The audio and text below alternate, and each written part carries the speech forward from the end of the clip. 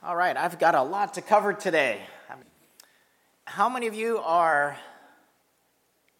unfamiliar with the story of the prodigal son? Raise your hand if you've never heard of it or not sure where it came from. The story of the prodigal son in Luke 15. A very famous parable, often called the gospel within the gospel. And so it's worth time and attention to study it and absorb it and see how the things that we might learn from it. So the title of today's message, God seeks out the lost from a broken world. Sin from the outside, sin from the inside. And as you hear the stories of the lost coin, the lost sheep, and the lost sons, you're going to naturally question, where do I fit in with this story? All right? And so as we go through that, that's the context. Luke 15, the context is the Pharisees and the religious leaders. That's another character. Were grumbling that Jesus was hanging out and welcoming supposed marginal people, tax collectors and sinners. So even saying tax collectors and sinners, it's that's kind of central to the parables. There's more rejoicing in heaven when one sinner repents. And so it's kind of interesting as we look at it. It's naturally to question, well, am I a tax collector type person? Actually, I like my tax preparer. They're good people nowadays, right? They help us. They're like almost lawyers, right? So tax collectors in our context sometimes doesn't relate. Sinners is an interesting phrase. So Jesus in Matthew's gospel actually interprets this trilogy of parables. It's actually one parable like I shared last time. Often people will slice and dice these parables up into different messages and meanings, but it's all one parable. The lost coin, the lost sheep. Jesus interprets the main meaning of these parables as this in verse 7. I tell you that in the same way, there will be more rejoicing in heaven over one sinner who repents than over 99 righteous persons who do not need to repent. Also in Matthew, found in Matthew 14, so it is not the will of your Father in heaven that one of these little ones should be lost. So the question is, who are the lost? Who are the lost? A lost treasure, as in a lost coin. A lost sheep, as in a precious living thing that one cares for. So who are the lost? In this parable, Jesus explains they are the unrepentant sinners. Unrepentant sinners. The lost coin. Though valuable, unrepentant. The lost sheep, unrepentant. So Luke 15, what is described, the lost coin and lost sheep, is kind of like part A and part B. The lost coin and lost sheep, however, this part of the parable, do not tell us about repentance. Okay? All right? Right? Jesus said there's more rejoicing in heaven over one repentant sinner. The part of the lost coin, lost sheep doesn't quite tell us about repentance. So we're going to move on to the lost son, who's going to show us and illustrate us more fully what a one repentant sinner looks like. Here's a little character outline that I put down that might be helpful. There's God and Jesus' perspective towards sinners that we get out of the parable, rejoicing after each sinner who repents.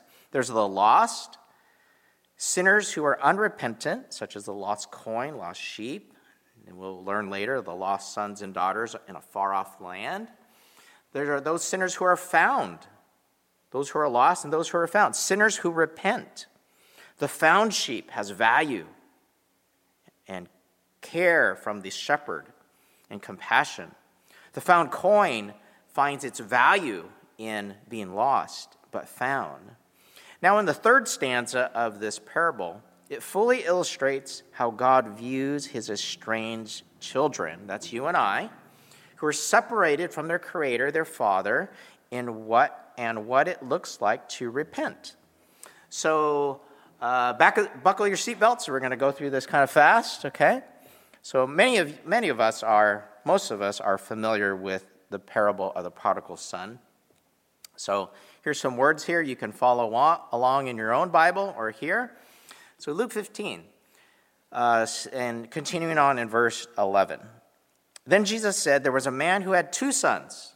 The younger of them said to his father, Father, give me my share of the wealth that will belong to me. So the father divided his assets between them. Just a couple words of commentary. So the man had 2 sons, okay, one older, one younger. The younger one, the focus of this drama focuses on the younger son. Now, I don't know if any of you, if there's a pecking order in your family or whatnot, sometimes the younger ones get picked on, right? In this society, probably in Asian culture as well, right? The number one son has a lot more honor in the family and responsibility, right? Right? So very similar to, we can understand that. So we're not quite sure what happened to this younger son. Was he just a rebellious, spoiled kid? Like Joseph's brothers viewed Joseph with a multicolored coat, who didn't have to work so hard, was favored by, is it Jacob? Maybe? Jacob?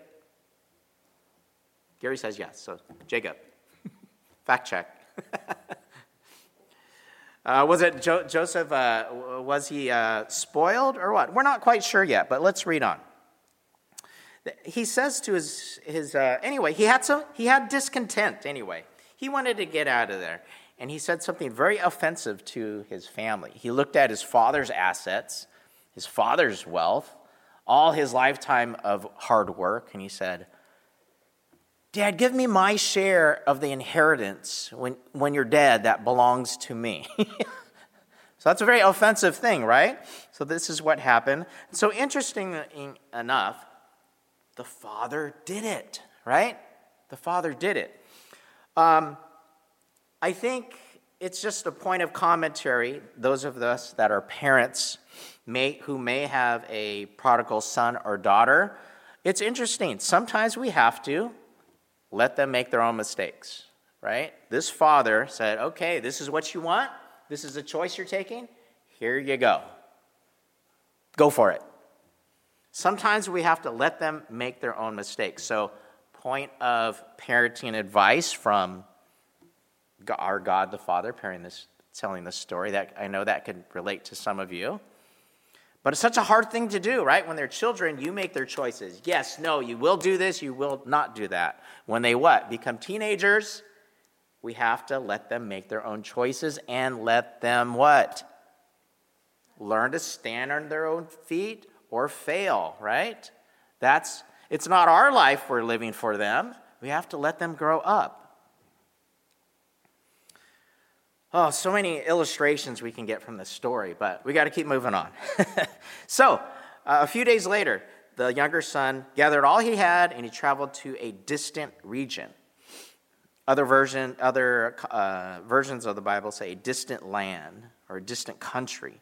There he squandered this wealth in desolate living, where when he had spent everything he had, a severe famine took place throughout that whole region, and he began to become in need. So it's interesting, just commentary on this. He spent everything he had, and he became in need. That sounds kind of neutral, doesn't it? But if you read what's happening here, the beauty of this parable and the wording of this, a famine took place. Well, what kind of famine? Severe famine. Where? Throughout the whole region. In another version, it says the whole country. All right? So his resources were rock bottom. When it says he became in need, the rest of the chapter describes how much in need he was. So he went out and got a job. You could look at it this way. What's so bad about that? Oh, the spoiled kid, rich kid, the little prince had to get a job. He had to start working. No, it says he hired himself out to a citizen of that region who sent him to feed the pigs. Now, this is a Jewish context. Do they like pigs? No, they don't like pigs. They're unclean. All right? So what did he do? He got a job carrying after something unclean. Okay? He hit rock bottom. I like the wording here. So he hired himself out. It's almost like he sold himself out to find money. He would have gladly filled his stomach with the food that he was feeding these unclean pigs. But no one gave him anything. So he had reached bottom. So in addiction theory, one of my mentors pointed me to a quote. The things that drive addictions and compulsions are often by two things, the power of that. Running towards pleasure or away from pain. Running towards the pleasurable thing or away from pain. Often is the power that drives our addictions and compulsions. So our prodigal child, it doesn't really say in the scripture what his motivations were. But this could explain it. Maybe he was committing sins of commission, that is willful acts toward pleasure. It's what I call the 4 Ps. All the things that money could buy: power, possessions, pleasure, position. It's kind of like he took all that money and went to Vegas. Right? Is Vegas called Sin City? Huh? Or is that Reno? No. Now, Reno is the biggest little town or something like that, right? Vegas is called Sin City. And what do they say? What happens in Vegas? Right. That is his real life, far off land, right? It didn't say he went downtown and got drunk. It didn't say that. It didn't say he partied with his friends downtown. No, he went to a far off land.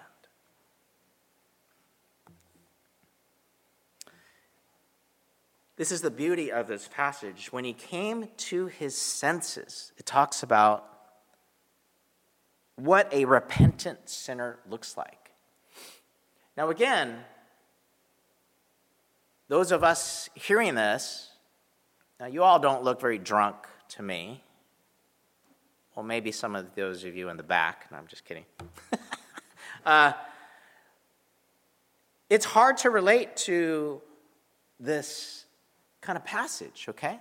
So it's important that we look at what a repentant sinner looks like, okay? Because that's all of us, each of us, all right? So when he came to his senses, he said, "How many of my father's hired servants have food to spare? And here I am starving to death. And here is true repentance. I will set out and go back to my father and say to him, 'Father, I have sinned against heaven and you. I am no longer worthy to be called your son. Make me like one of your hired servants.' So he got up and went to his father." So it's interesting here where he says, I'll go back to my father, but I am no longer worthy to be your son. Hire me as a servant or a slave. Just a point of, it's interesting when we're lost in sin and shame or the sins of others, it's easy to internalize this sin and shame. And this is what our prodigal child did here. He internalized it, that I'm no longer worthy to be your son. But he was a repentant one, right? He was a repentant one. And what's exciting about this, when we came to faith, this is our story. And it challenges us. Wow, did I take these steps? And it's this whole idea of true repentance, being sober about our situation and the broken relationship between us and God is what we need to be sober about.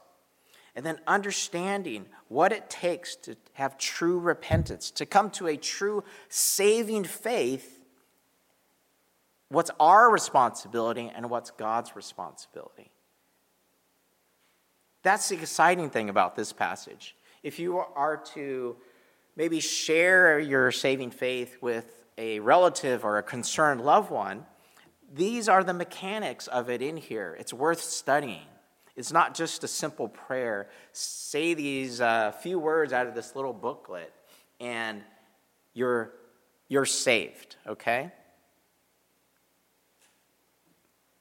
In modern culture, they call that easy faithism, okay? Those of us that watched the Jesus Revolution, some critics that are criticizing the movie criticize these evangelistic events that offer easy believism. Just do these few things and basically you're in for life. You cannot lose your salvation. But the parable of the prodigal son details the intricacies of saving faith and true repentance. So it's fascinating. The parable of the repentant sinner. So he decides to go back to the Father. And the beauty of this parable, he was a long way off. He went to a distant country. Is this geographically, figuratively? It's all those things wrapped up into this moral distance between us and our Heavenly Father. But while he was still a long way off, his father saw him and was filled with compassion for him. And he ran to his son and threw his arms around him and kissed him. Then the son said to his father, "Father, I have sinned against heaven and you. I am no longer worthy to be your son." But the father said to his servants, "Quick, bring the best robe," which is a symbol of honor and dignity, "and put it on him. Put a ring on his finger, which is a sign of authority and sonship, and sandals on his feet, which is a sign of not being a servant or slave." And then the father said, "Bring the fattened calf, and let's kill it, and have a feast and celebrate. For this son of mine was dead, but now is alive again. He was lost, but now he's found." And they began to celebrate. So this, bringing this home and real, this story talked about Jesus eating with tax collectors and sinners. Okay. A Bible story, right? Upset Pharisees, very removed from our lives. And then Jesus talks about this. Well, if you had 99 sheep and one went astray, wouldn't our God is like the God that would run after that one, that precious one. So 99, okay, 99 and 1. If you were 1 out of 99. Then he brings it a little more personal. If you were 1 out of 10 precious coins, wouldn't you sweep the whole house and search night and day for it? And when you found that 1 in 10, you would rejoice. And he said there's more rejoicing in heaven when one would repent. And then he tells this story about this one wayward son. And this broken relationship between him and his father. Isn't it true our relationship with our significant others and our parents is so foundational to our social and psychological development? Here, this lost son had lost honor, lost respect, lost morals, lost reputation, lost friends, lost accountability, lost gainful work, lost progress toward his goals, lost apprenticeship, lost status, lost trust, lost dignity, lost years, lost youth, lost innocence. This next video, to bring this home even further, here's a testimony just posted a couple days ago. This is Dr. Charles Stanley's grandson. Dr. Charles Stanley recently passed away at the ripe old age of 90. And he founded In Touch Ministries, and he just has that grandfatherly style of preaching and pastoring that I encourage you to listen to. This is a story of his relationship with his prodigal grandson. Matt also has ADD. I think he described it as bipolarism. You can see a little bit of manic, his manic testimony there. It works out well. He packed so much in 3 or 4 minutes and illustrates the story of the prodigal son. So wrapping this up, where is our distant land?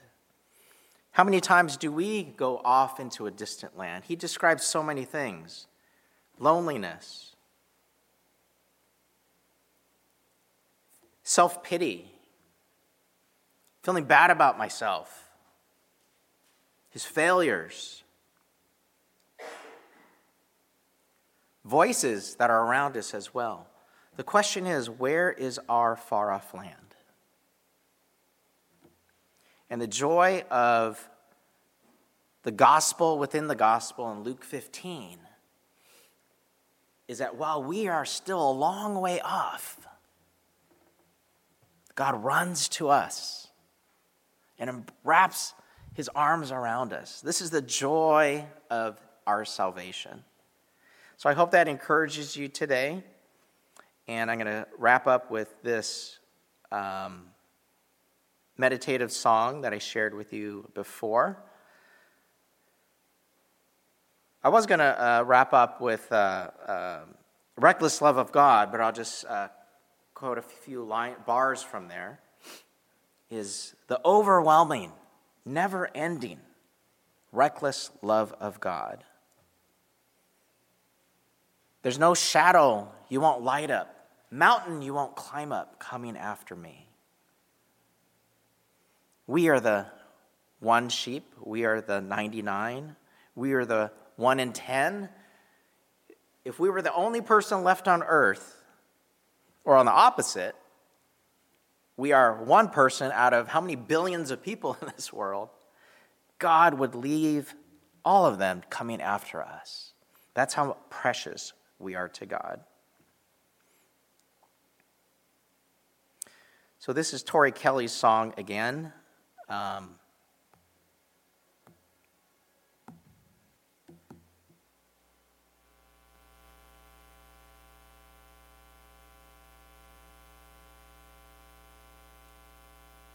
Before I go there,